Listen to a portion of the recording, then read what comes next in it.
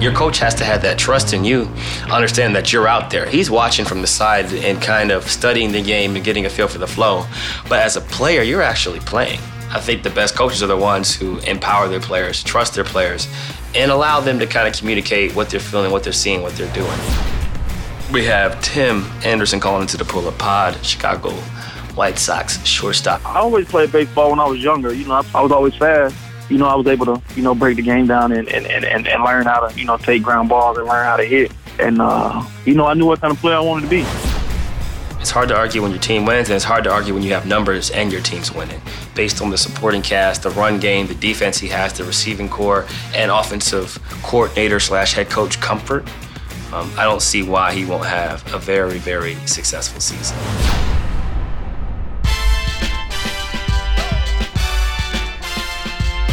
Welcome to the Taj Gibson episode of Pull Up. That's right, episode number 67. Currently back in New York, enjoying a great day. I think it's about 85 degrees right now. Based on where I'm sitting from the eye test, clouds are popping, boats are in the water, 60 floors up, the city looks amazing. Jordan is a little bit further than the city. His view is probably more water-based, sand-based, maybe a little cooling temperature out there in the Hamptons. Jordan, how's life in the Hamptons right now for you? It's great. It's great. And I wanted to come back and see you in the city, but we're going to do that next week. And then I can tell you that it's going really well because it's all about family and wake up early, try to get some work done. And it's really good, man. I can't wait to get you out here. Can't wait to play some horse, I'm looking forward to it, man. I'm definitely looking forward to it. I've still never been to the Hamptons, 27 years in. I've never been able to make it down there, and I feel like the time is coming. I feel like we may be able to get down there at some point once wifey's schedule kind of eases up and her patient flow is a little bit less drastic, with those night classes. And having to do night clinic, it's taking a toll, so I don't want to force the action in terms of scheduling. Yeah, that is definitely a lot. But now that she's certified and has passed all three parts of the boards and the CDC. Certified, that is she's a big deal, man. She's hyped. That's impressive.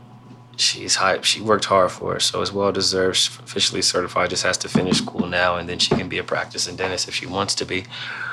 Or string it out a little bit longer and do a residency. So we'll see what happens. But who didn't string it out a little bit longer? The Oklahoma City Thunder. That was a good transition. That was a hell of a transition right there. The Oklahoma City Thunder have agreed to trade Russell Westbrook to the Houston Rockets for Chris Paul for first picks in 2024 and 2026 and pick swaps in 21 and 2025. You know this unless you live under a rock. The biggest question is, will they be able to coexist? It's obvious that Chris Paul and James Harden's relationship had deterred, or a lack of better terms. I feel like they, needed some time apart. Or maybe the Rockets were just looking for some change just based on the fact that they weren't able to kind of get over that hump. I think 2 seasons ago was their best chance to get to the finals, and CP ended up going down with a hamstring injury. This last year, they had a golden opportunity of taking advantage of the Rockets, and they ended up losing to a Kevin Durant-less team, similar to how we did, dropping, 4 straight? Was it 2-2? And they ended up losing two in a row. So It was an unfortunate ending for them and has led to them making some drastic changes in their offense. I think my biggest question mark for you is, it's obvious that they can play together because they have in the past. However, now that they both won MVPs, they both are 30-year-olds who are established in this league, or 29, 30. Russell's 31, I think James is 29.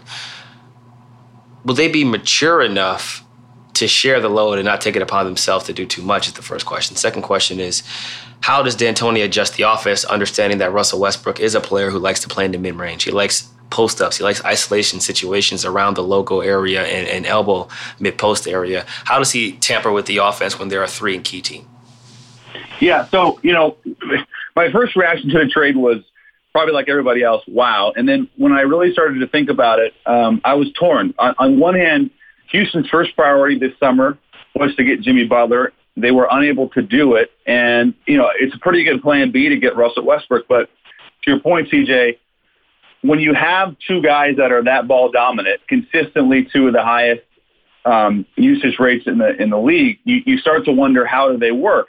And what does this league put a premium on? It's shooting.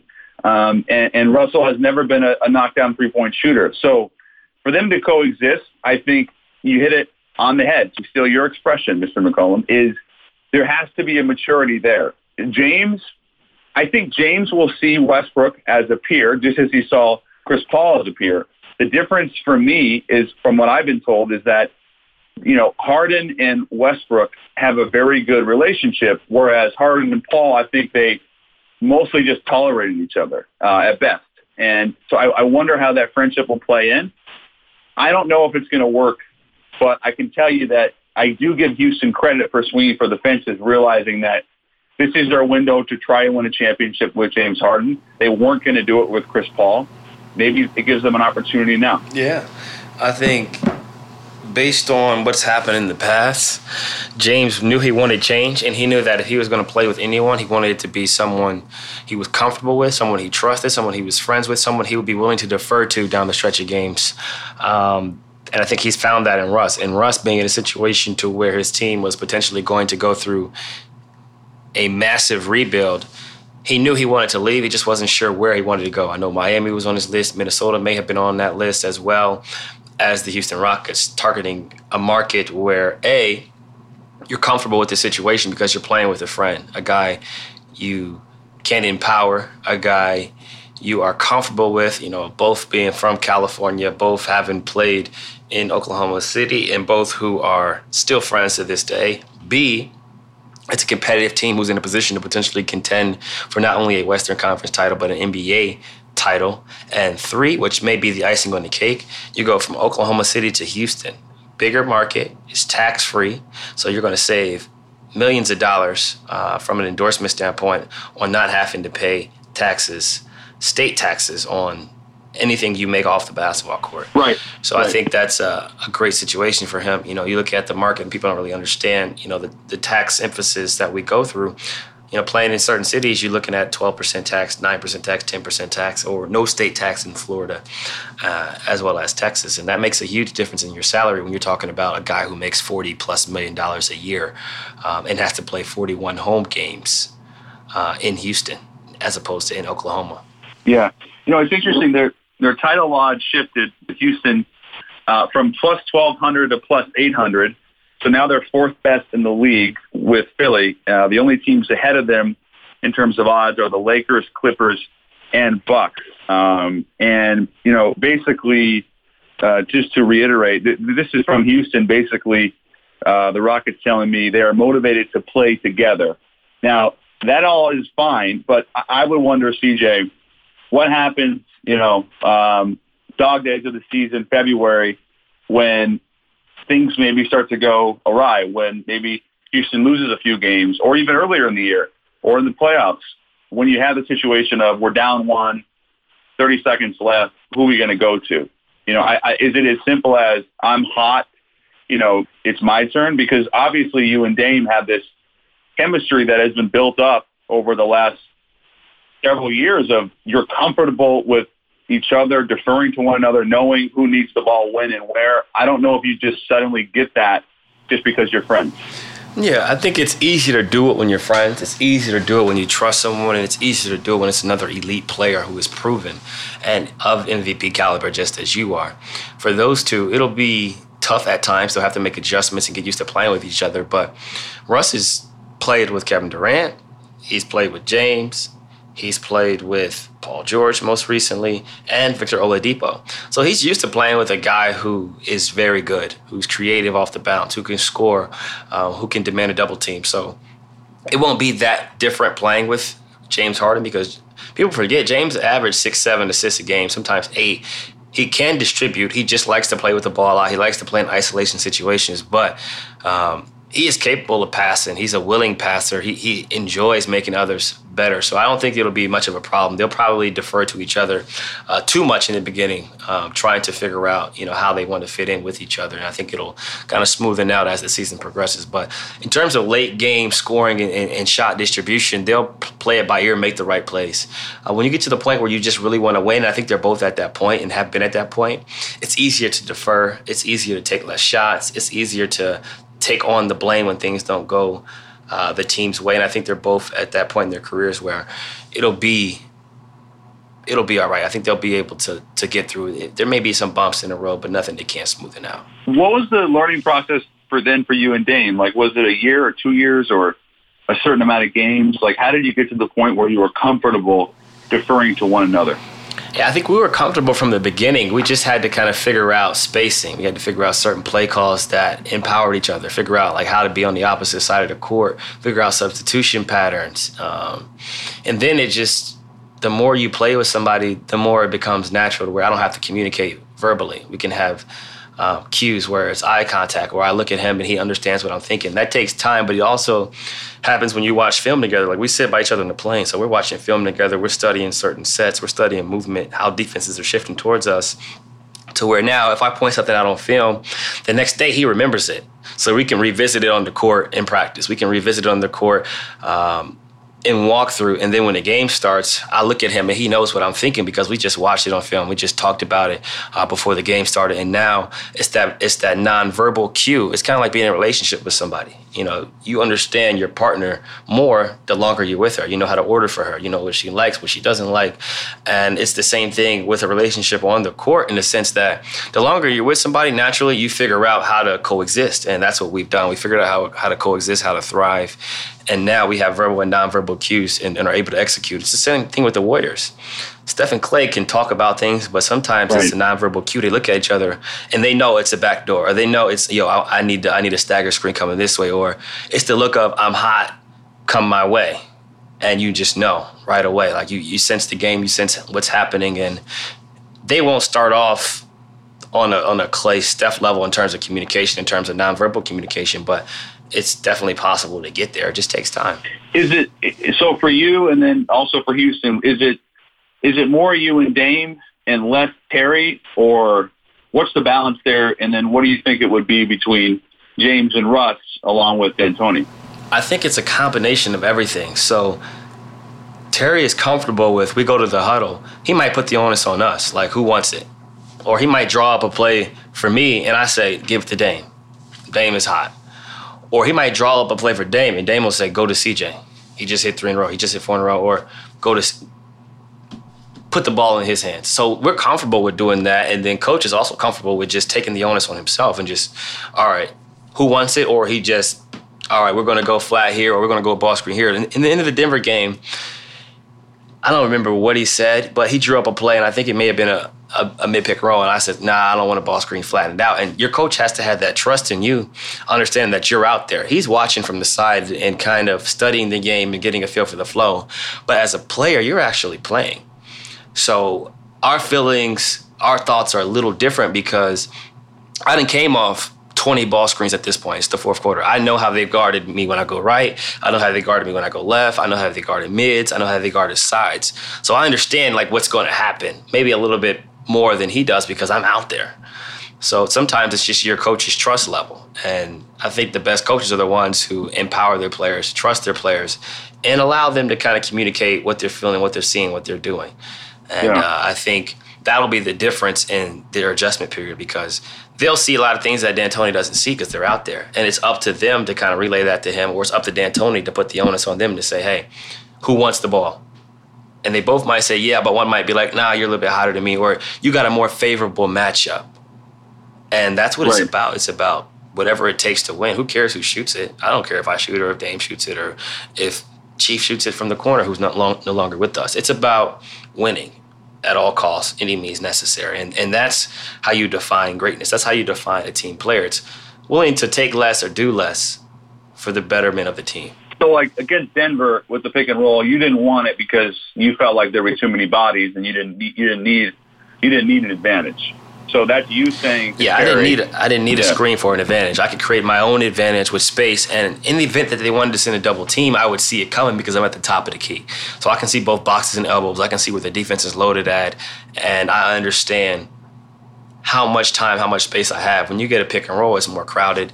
Bigger bodies are in the way at times, and it can be harder to make a correct decision. So I rather just have space at certain times. At certain times, I want to pick and roll because I want to get that much more of an advantage with a body in between us. I wonder then, I think it's safe to say then that basically with Terry and Mike, these are two veteran coaches that have been around a lot of players, a lot of stars.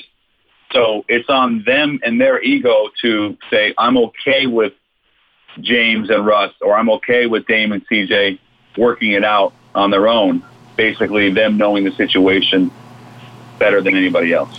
Exactly. You're exactly right. Once again, we have Tim Anderson calling into the Pull-Up Pod, Chicago White Sox shortstop here shortly, so stay locked in. But yeah, like you said, it's about the coach.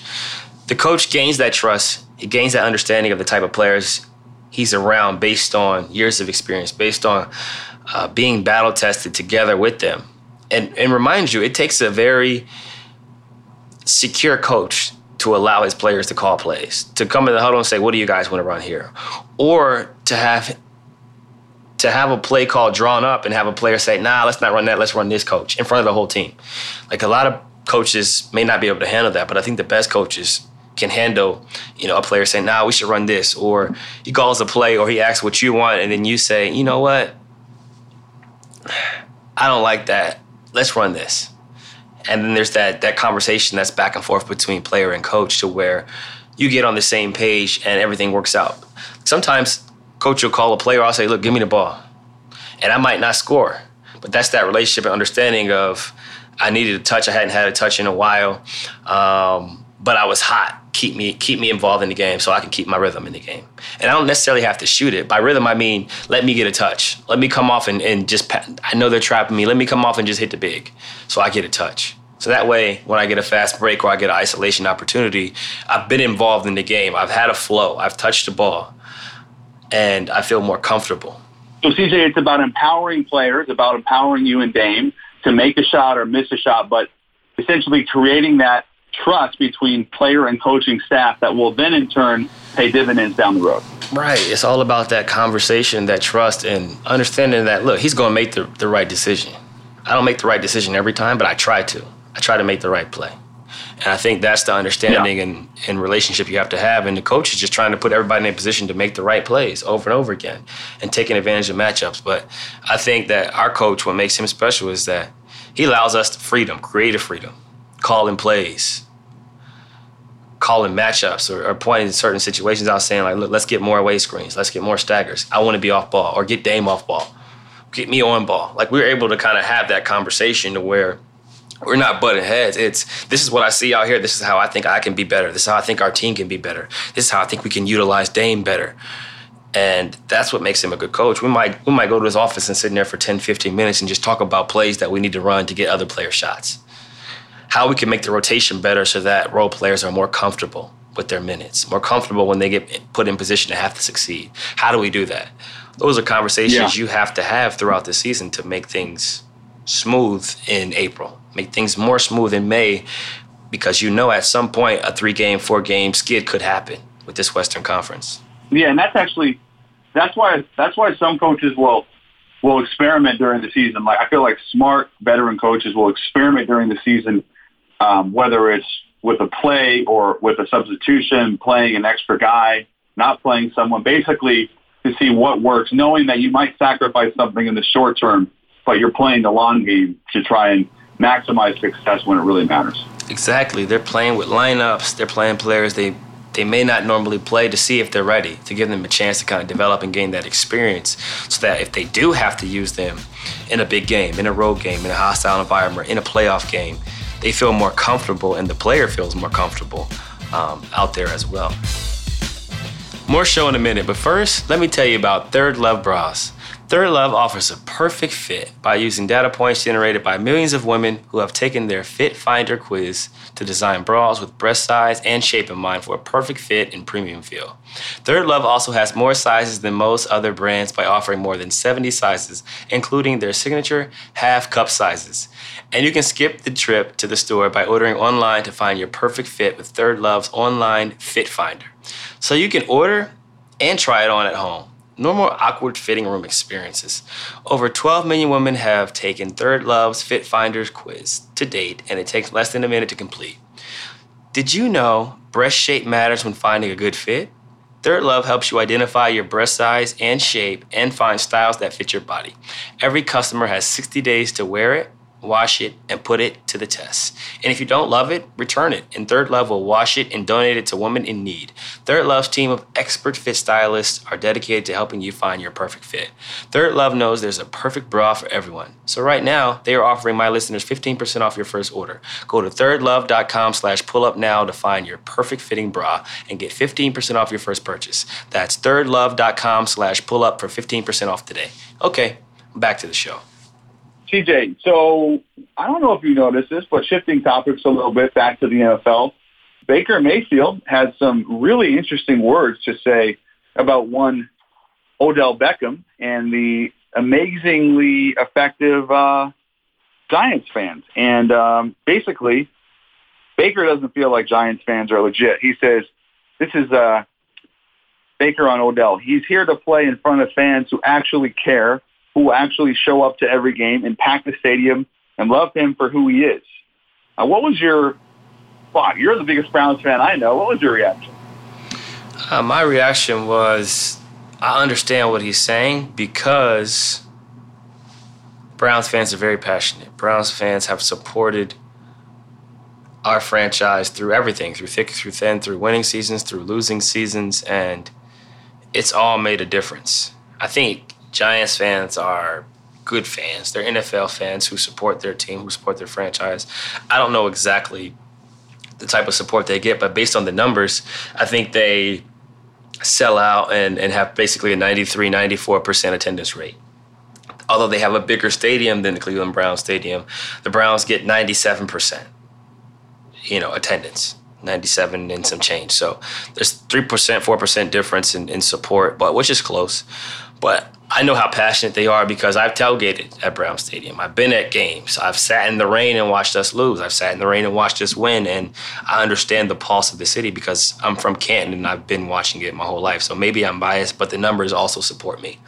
I think that he's just appreciated, wanted, and needed in Cleveland. And we're so thirsty for success based on our previous debacles that everyone's excited and willing to take on all parts of this franchise, the good, the bad, and everything in between. I don't think there's any fan base in the NFL quite like the Dogtown. I really don't. And I haven't even been there. You've been there in the rain. Also, we're going to talk NBA 2K ratings, but just quickly, NFL Madden ratings came out. Baker was not in the top 10. I thought he had a really good case to be in the top 10. I'll phrase it to you like this. After this season, will Baker Mayfield be a legitimate top 10 quarterback that's inarguable for fans? I think you'll be able to argue that he's a top 10 quarterback after this season because he'll have team success. He'll have 2 years of numbers to back it up. And I think those are two things that are very hard to argue. It's hard to argue when your team wins, and it's hard to argue when you have numbers and your team's winning based on the supporting cast, the run game, the defense he has, the receiving core, and offensive coordinator / head coach comfort. I don't see why he won't have a very, very successful season. TJ, NBA 2K ratings are out. They released a top 10 initially, and I was a little bit surprised. I didn't have too many problems with it. It is worth noting that two names we've talked about a lot on this podcast, Kemba and Kyrie, were not in the top 10. Dame was in the top 10. What did you make about these ratings, this original list?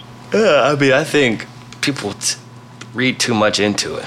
It's a few people's opinions on your game. I think Dame hit it right on the head.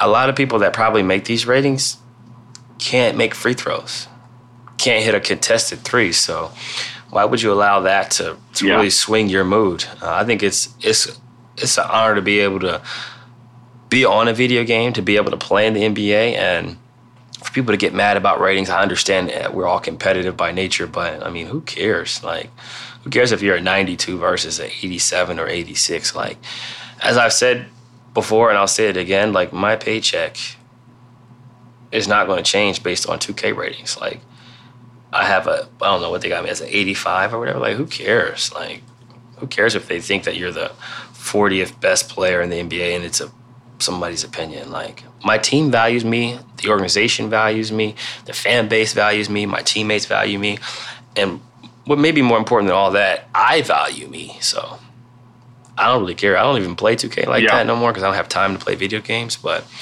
I think it's funny how people get so involved in the rating. But at the end of the day, I was one of 4 teams left last year. So I got to do my job to make sure that I'm one of 2 teams left next year. And then 1 team left winning the championship. It's funny. We've talked about 2K before, and you said the exact same thing. But there are certain players, I won't name names, that really get into this, bad or good. You know, let's say a player's overvalued, he probably knows it and he loves it and he's super excited about it. If a player's undervalued, it hurts guys. So I appreciate that you don't really put a lot into it. Here's my professional transition. This is like a really professional one. You know who does care about being in the 90s? Is wineries. That was a bar. See, it actually does impact their paychecks if a wine gets a 97 or a 99 or a 94. So, with that in mind, cue the wine music, please. You like that segment? That little transition? PJ, I'm going to let you go first. Favorite wine of the week. Go. Favorite wine of the week. I can't remember what I said last week. I think I had a lower price point, so this week I'm going to go with a higher price point.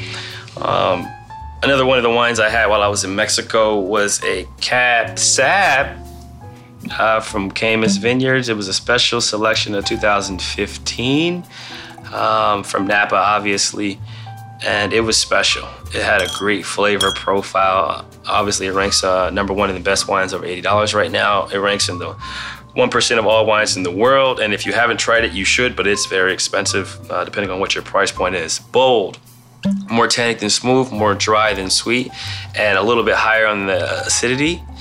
There was a little bit of hints of vanilla, oak, a little berry, dark fruit, and surprisingly, cocoa. I don't know who I've become, but the price point is about $180 online, depending on where you get it from. If you do eat at the restaurant, obviously there will be an upcharge. So tread cautiously, but understand that it will be very solid. Drink this with someone you really care about. Wow, that sounds great. So I went to Oregon for my Pinot of the week. I'm sure you have this, the Dundee. Have you heard about this? The Dundee Pinot, Dundee Hills? Oh, yeah, I've definitely heard about Dundee Hills. It was a 2015. Very good, very good. I got a 90. I would have given it a higher rating. It was $30, which I thought was excellent value. And it's described as having a gentle touch of new oak, as well as a flavorful mix of strawberries, cherries, and oranges. So also lower alcohol, which I liked. It was really nice. Had 2 glasses and loved it. So there you go. More show in a minute, but first, let me tell you about DoorDash. It's dinner time, but your stomach is rumbling and you still don't know what you're going to eat tonight. Sound familiar? With DoorDash, you don't need to get up from the couch to get a meal cooking. DoorDash connects you to all of your favorite restaurants in your city. Ordering is easy. Just use the DoorDash app and choose what you want to eat. And your Dasher will bring it right to you, wherever you are. Not only is that burger place you love on DoorDash already, but over 310,000 other amazing restaurants are too. My life has me traveling quite a bit, and I don't always have time to sit down at my favorite restaurants across the country. But luckily, DoorDash connects us with door-to-door delivery in over 3,300 cities, and that's all 50 states across the United States and Canada. Order from your local go-tos or choose from your favorite chains like Chipotle, Wendy's, Chick-fil-A, and the Cheesecake Factory. So don't worry about dinner. let dinner come to you with DoorDash. Right now, our listeners can get $5 off their first order of $15 or more when you download the DoorDash app and enter the promo code PULLUP. That's $5 off your first order when you download the DoorDash app from the App Store and enter promo code PULLUP. Again, that's promo code PULLUP for $5 off your first order from DoorDash. Okay, back to the show.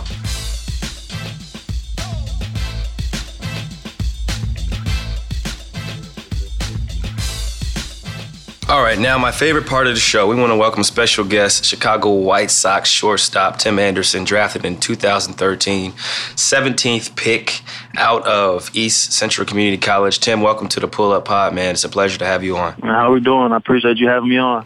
No problem at all, man. I see you guys got a game tomorrow. You're battling this sprained ankle, but right now you're going through the rehab phase. And for a lot of listeners out there, they're not really familiar with what it's like to be injured. I always say it's bad because you're hurt, but it's also worse because you do more work trying to recover and get back than you actually have to do to prepare for games. So kind of walk us through your rehab phase right now as you go through trying to get back from this sprained ankle.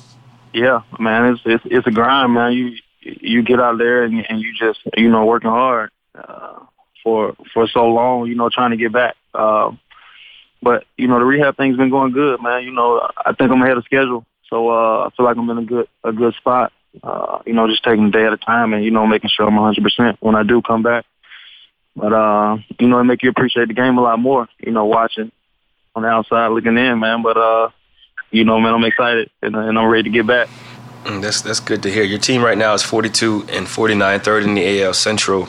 You're having what some would consider a career year, batting .317 with 11 home runs, 37 RBIs, and 39 runs scored. How frustrating was it to not make the All-Star game this year? I know you are basically on an MVP pace, and many would consider this to be a snub. I know what it's like to not make the All-Star game. I still haven't made it, and going into my 7th season. So kind of walk me through your feelings on that, and if that kind of motivates you to perform at an even higher level as you get ready for the second half of the season. Yeah, man, we all know what was supposed to happen, but I just use it as motivation. They're gonna make me come back harder, and man, I'm just excited. I like proving people wrong. So I'm gonna keep, just try to keep balling, man, and keep having fun with it. And I think it'll come around, but that's out of my control at the end of the day. So I don't think I'm gonna get beat myself up about it. But all I can do is just keep going out and keep having fun, and just trying to keep create moments that people gonna remember. Jim, I was really excited to have you on because not only are you a great baseball player, but you're a late bloomer to the sport. And as CJ and I have discussed last night, you are a former state champion point guard in basketball. So take us through your hoop career. What kind of player were you like? Were you like a slasher, a facilitator? And I guess most importantly, would you get a bucket on CJ?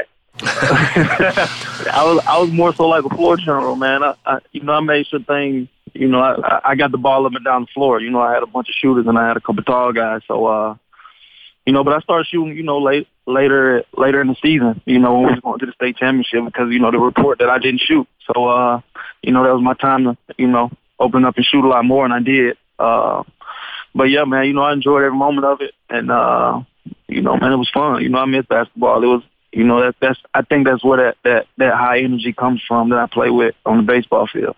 Did basketball help you then, you think, with baseball, especially considering you didn't pick up the sport until I think you're a junior year of high school? Yeah, I think it definitely helped me. Just the reactions, man. Everything's so quick. Where in baseball, you not sitting around, but you're kind of waiting until a ball comes to you. Where in basketball, you're always moving, playing defense, or moving the ball around. So, yeah, I think it definitely helped me. And man, just going out there doing stuff that that these guys on the baseball field can't do. Just being an athlete, and I think that's how I separate myself. You were born in Tuscaloosa, Alabama. You basically played basketball for the majority of your life. You didn't start playing baseball until your junior season of high school. How have you been able to kind of make that transformation from a guy who didn't start off playing baseball to being one of the best shortstops, not only shortstops, but players in the MLB, having, 3 years, this will be your 4th year under your belt in the big leagues, and, coming off of a year where you signed a contract, you signed about 2 years ago, the 6-year deal. How have you been able to make that transformation from just starting to pick up the game to being elite and one of the best?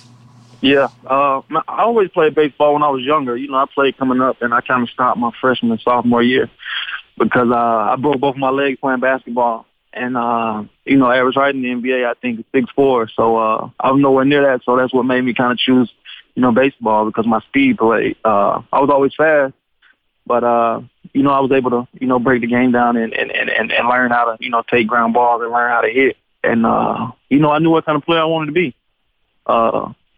I know what kind of level I wanted to play at. So I think it was only up to me to, you know, put the work in. I never knew what it was going to lead to, you know, me making it to the major league, but I just kept putting the work in, and, you know, now we're here. You know, it's been a grind and, you know, a crazy story, but, you know, I've been enjoying every moment of it. And, you know, just beating the odds every day, man, that's what I try to do, just go out and have fun with it. Tim, is it true that you sent, because you didn't have a lot of tape, that you were having to send basketball tape to major league scouts, basically to say, hey, this is the kind of athlete I am, because they hadn't seen a lot of you on the field? Yeah, man, you know, just trying to, you know, show them I can do more. And I think I had recorded a video of me dunking, and, you know, I sent it out just to, you know, just kind of show, you know, that I'm able to do different stuff and I'm an athlete. And, you know, when we sent that video out, man, I think that would kind of, you know, help me as far as, you know, get my name out a little bit more and, you know, showing what kind of athlete I was. When did you realize, Tim, that you had a legitimate chance to be, well, not only a first-round pick, but a legitimate chance to be a Major League Baseball player? Did you have a moment? Yeah, man. I'm gonna say after my sophomore year, after that first game, man, we played double hitters in junior college every game. So after that first game, I went like 7 for 8. I had like 3 home runs, doubles, triples. You know, the ball was flying all over. It was crazy. Yeah. And then after that, you know, scouts started showing up, and you know, man, it went from there. And, you know, I finished that season in like 495 with like 10 homers and like 40-some bags. And I was able to go first round. And, you know, from there, you know, I just kept putting the work in, you know, not knowing what it's going to turn into. I just kept grinding. I want to turn the page a little bit and talk about the sport of baseball in general. Looking at baseball and where it's at right now, with both of us being African Americans, coming from the inner city, you know, coming from a place where it's not only considered boring where we come from, but I think the sport in general has a stigma to where it's considered boring. How has the sport kind of evolved in year 4 or 5 years in the major leagues, and what needs to happen for baseball to kind of lose that stigma of being boring? Man, I think they should allow players to have more fun. You know, like the bat flips and enjoying those moments. Just bring that high level, man, and more so. You know, I just think about it as if I'm coming to the game as a fan, man, I want to see something exciting. I want to see something that's going to make me want to come back. And I think just allowing, you know, players to be themselves. You know, with me, I am the only black guy on the South Side, man. And with the White Sox organization, man, they do a great job. And they allow me to, you know, go out and play and be myself and be comfortable. But that didn't come, you know, as soon as I got to the big league, man. It took me a few years to, you know, kind of, you know, find myself and get back to the player that I was in high school, and just more so, I think, just, you know, being comfortable. And I think I'm there now as far as, you know, being comfortable and not really caring about what anybody else have to say about the way that I play. Because at the end of the day, man, the ultimate goal is to, you know, go out and beat the other team ass and you know, do it at a high level. And I think that's where I'm at now. You said that there are times when you feel like you're Jackie Robinson, and that you want to help cultivate baseball on the South Side. I know you've done a lot of camps in Chicago and also in Tuscaloosa. What are some of the questions that kids ask you about your experience playing Major League Baseball as an African American? Man, more so, I think it's just, you know, how is it, you know, being that only black guy on the South Side. But, man, honestly, man, you know, I kind of, you know, enjoy it. You know, man, we're on the South Side where the community is black. I do a lot of stuff in the community with the youth. And a lot of those kids in the area, it kind of remind me of myself, you know, not always, you know, everything's not always green and everything's not always good. So, I think just understanding that and, you know, kind of being a role model and motivating, inspiring those kids that, that looks like me and I look like them, I think it's easier for them kids to look up to me. And so that's why I kind of, go out and play hard and, and enjoy the moment and do those crazy things on the field, because that's what those kids like. Yeah, you're definitely inspiring a lot of kids, not only kids, but people all across the world, with your story, how you've been able to kind of rise, into stardom, the things you're doing in the community, continue to give back. And before we, get off the pod, make sure you shoot me your number, man. I'd love to help out and, impact some of the kids in Chicago and help out with some of the things you're doing and engagements you're doing within the community. I'm really big on that stuff and pride myself on trying to, give kids a hope and a dream, understand that there's a lot more out there than what they see. Coming from Canton, Ohio, I had never been to the West Coast until I went to college. That was my first time ever going to the West Coast. So just being able to show kids that there's so much more out there and there's so many more opportunities and jobs outside of just hitting a ball or shooting a ball or catching a ball. There's so much more out there for them. So I think that's dope what you're doing. Yeah, I appreciate it, man. Thank you. Tim, you were criticized for your bat flip against the Royals. I know you were hit with the fastball your next plate appearance. There's kind of an unwritten rule with bat flips among certainly baseball's older generation, but why is it so important for you to show that you're having fun, and the bat flip obviously is an example of that? Man, when that happened, a lot of people didn't like that. But that was a lot of guys that was before my time, and a lot of guys that are out of uniform, and a lot of guys that that never played. But I think it's important to show, man, you're playing a game that you're failing, most of the time, and the times that you do succeed, they don't want you to, enjoy those moments. And for me, man, I think there's just a lot of pain showing, and a lot of, from struggling, man. That's just that emotion that's coming out, man. Where you finally get to a point where you feel like you breaking through. And man, I just, enjoy those moments, them excited moments, man, and those moments that I want to remember, and I want to, people around me to remember. So I think that's why I play the way that I do. Just excited and basically just enjoying the moment. What do you like most about baseball? I played growing up. Baseball was actually my best sport. Going into my freshman year of high school, my mom basically made me choose. She was tired of taking me to baseball practice, to track practice, to basketball practice, to AAU. And she was like, you got to focus on one sport. And I always have regrets about maybe I should have kept playing and played a little bit longer. But what do you like most about baseball? Because I definitely miss it. I miss being out there, man. And I'm interested in seeing what the funnest part about being in the MLB is. Man, you're going out and playing in front of, thousands of fans every night. And you play on a high level.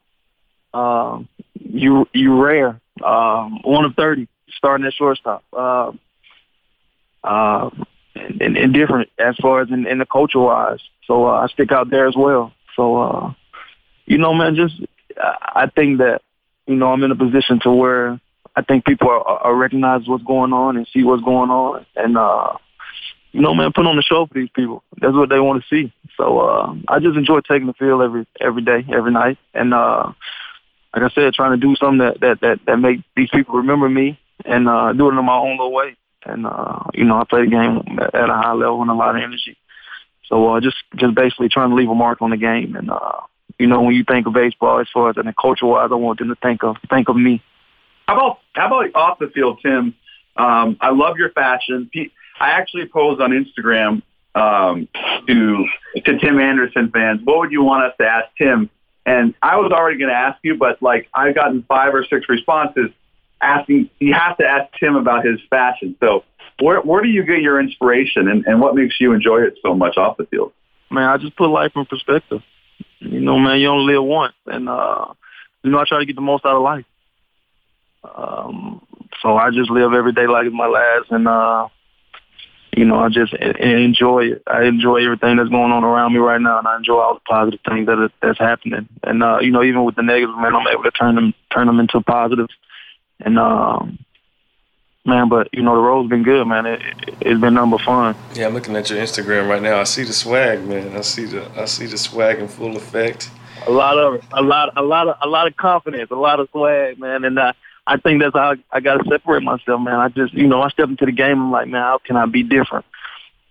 How can I get, my culture to watch baseball. If that takes, you know, putting trap music over a couple dope highlights, then that's what we did.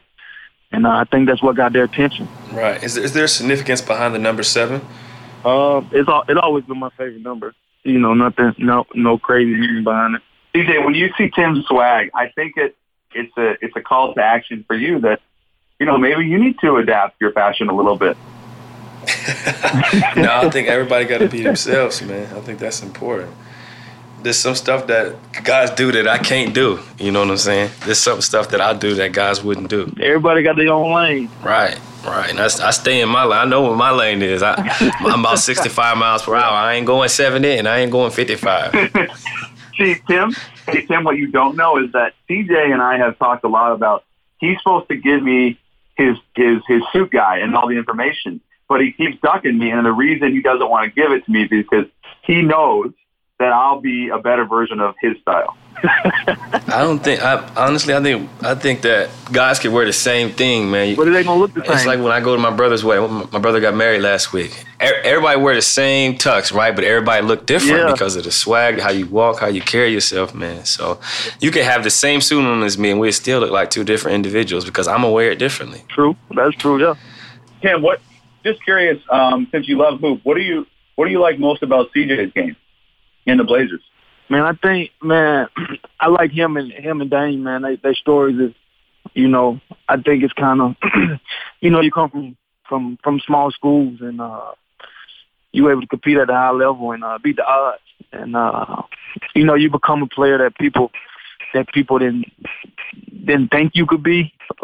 And you get to a point to where you can just prove people wrong and, you know, and enjoy the game. And I think that's what I like, you know, about his game. Just as far as you just beating the odds, man.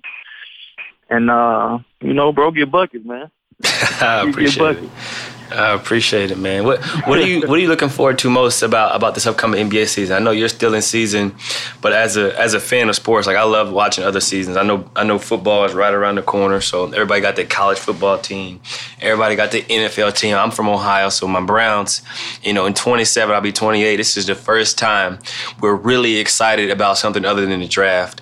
What are you most looking forward to in football season and in the NBA, looking at all the players that have left teams, either via trade or free agency? It's going to be a wild year playing 2K and watching games on TV. Yeah, man, I'm just curious to see what the Bears are going to do. You know, last season was a good season. I think this season's going to be exciting for them. And as far as the NBA, man, I'm just, you know, glad to see how it's panning out. As far as, you know, I think it's back to one of those competing levels with all the crazy moves. But like you said, it's going to be crazy. And, you know, I'm sitting back, I'm watching, I'm ready. Yeah, I think it's going to be very interesting to see how teams mesh. You look at the Clippers, you look at the Lakers, you look at us, we lose 7-8 players. There's so much change going around. You know, Utah Jazz, the top of the West, the middle of the West is going to be very competitive. And I think based on the predictions right now by Vegas and a lot of different odds makers is that there'll only be 2 teams or 2.5, 3 teams under 500. The rest of the West will be at 41 wins or more. So look for a lot more competitive games every night. Yeah, and I think that's what's going to make it fun because, you know, it's back to competing hard and playing hard. Looking at the baseball schedule, so I've seen the schedule for a lot of baseball players. You guys play over 100 games. You know, sometimes you have 2 games in a day. How do you structure your recovery, your sleep cycle? How do you get your mind mentally locked in to play that many games? I know I play 82 in 7-8 months plus preseason, so give or take playoffs, we're looking at 100 games. But the casual fan doesn't understand, like, there's some days where your body doesn't really want to go run around and play your sport, but you have to mentally kind of lock in. How do you get your mind ready for that many games, and how do you kind of prepare in the off season for that? Man, the way that I grind, man, and the way, you know, the type of player that I know that I want to be, I think that's what motivates me. I listen to a lot of music, man, that keeps me going. And man, like I said, man, you going out and playing in front of these fans every night, and you know, the opposing team never know how I feel. They just see that number line, so you know, they're afraid. But even on the bad days, you know, they're still afraid because they don't know how I feel. So it's just I think just having that competitive, in my mind and, going out and playing the way that I do, I think they're gonna respect the game as well as how I do. That's a good line, man. Even on a bad day, they're afraid because they don't know how you feel. That's true. Can't never let them see you weak or see you lacking. Yeah, nobody know how I feel. Right. You brought up music. You said that you like to listen to music. I think that's a big part of our culture and a big part of sport in general, in terms of motivation, in terms of swinging your mood. What type of music are you listening to right now, and who are your favorite artists? Give me like your top 5, top 10 right now artists you're listening to in rotation. Lil Baby off top. That's probably my favorite. And then you got Future, man. You got the Gunners. You got Polo G. The Migos, man, just a lot of, I listen to a lot because I'm from down south, so I listen to a lot of Atlanta music a lot. But yeah, man, I think that stuff is relatable. It's relatable and close to, kind of the things that I go through, and I think that's kind of why music is my outlet. They keep me going and keep me motivated and focused. CJ, what about you? Who do you listen to before games or when you want to maybe a little, calmer vibe? Like, what do you turn to? Man, I'm a mixed bag. So sometimes I'm listening to trap music. It depends on my mood. I'll mix it up, man. Sometimes I need some slow jams to kind of relax my nerves because it's so much emotion that goes into preparing for a game. Like, we play a lot of games at night. So you get used to shoot around, taking your pregame nap, and then you got to kind of get your body awaken your body and then get your body back up by 7:30. So, looking at some of the playlists, some days it's Drake. I love J. Cole. J. Cole, one of my favorite rappers. So I'm always listening to Cole. At some point that's in rotation. Meek, got a lot of stuff I listen to. But then I'm an old head, man. So I'm listening to the Gap Band. Man, I'm listening to Common. I'm listening to Alicia Keys. Like, I mix it up. And some of those slow rhythm beats, like that kind of like relaxes my nerves when I'm getting ready for a game. But you can't go wrong with some Future or some trap. Like, that always gets you ready. So like, if you in a bad mood or you too calm. See me, I'm always trying to be turned up. Right. So you got to get your sport is more like the ball got to get hit to you at shortstop. Yeah, it's more relaxing. It's more relaxing and boring, honestly. So you got to do something they're gonna get you going. Right, so you gotta speed yourself up. Sometimes I gotta slow myself down because I'll be too hyped. Yeah, and I can be involved in every possession depending on who we play. So I gotta chill out, relax, calm down. Yeah, I was gonna say, Tim, how about I've read that you're obviously very close to your family. You're married with 2 beautiful daughters. What kind of perspective has having girls given you, and what is it like for you, whether it's a good game or a bad game or anywhere in between, to come home and have your family there to love you unconditionally? Yeah. I think they really help me a lot when I do take the field. And I think to just keep it short is, man, my family got to eat. And so that's why I go out and play the way that I do. And, even after, not so good nights and, even the good nights, man, my family's always there. I go home to my daughter regardless of what happened at the ballpark. I think that helps me separate, that time and whatever just happened at the field, I'm able to flush it and leave it there. And because when I step outside that locker room, man, my daughter, man, she could care less about what just happened on the field. She just see her dad, and I think that helps me a lot. Being able to separate my game and as far as being a father and a husband. I don't know what it's like to be a parent yet, but Dame, I'm really close with him and seeing how his son has impacted his life. You talk about a better sense of calm, a better sense of composure and control. Not that he didn't have before, but he just seemed more at ease with everything that's going on. Do you think that that's had the same effect in your life in terms of being, like you said, being able to flush everything? Your priorities have kind of shifted to where the game literally is just a game and you go home and be dad, and that's made a better impact on your life than anything has. Yeah, that's spot on. I don't think I worry about what I did on the field once I get outside that locker room. And yeah, man, you're just a kid, man. You forget about everything that happens when you do get around them. and that really helped me, man, because I like to be out of the game when I'm away from baseball. I like to be out of it. Like in the off season, I don't really talk about baseball or anything. So I like to do different stuff to get away from the game. Has having a family been, Tim? Would it be safe to say that it almost takes pressure off of you, knowing that you have that support system at home, regardless of what happens? Yeah, definitely. Being able to, sign a contract and making sure your family's straight, that definitely takes a lot of pressure off you. They played a huge role until, why I signed an early deal, because I wanted to make sure they were straight. But yeah, man, they definitely keep me motivated to try to keep getting better every day. And they make me better as just a human being, man, just being around them and, make you put life in perspective. But yeah, man, I enjoy every step of it, being a father and being a husband. That's dope, man. I don't have any more questions. My only follow-up is, before we get off here, I'm gonna DM you my number so you got my information. And if you want to go to any games or anything like that, especially when we're in Chicago, just hit me and I got you. But I want to help out with some of the stuff you're doing in the community for sure, man. And I appreciate you calling into the Pull-Up Pod. And if you're a wine fan or anything like that, I would love to send you some wine too, man. I drink a lot of wine during the season to help relax my nerves, and that's my off-season drink of choice. For sure, appreciate that. Tim, thank you, my man, and can't wait to see you back on the field. I appreciate you guys having me. No problem, man. You take it easy, man. Get healthy. Thanks again to Tim Anderson for calling in. I hope he gets better. I hope that ankle heals up and he's back up and running, literally and figuratively. I appreciate all our listeners tuning in to the Pull Up Pod as always.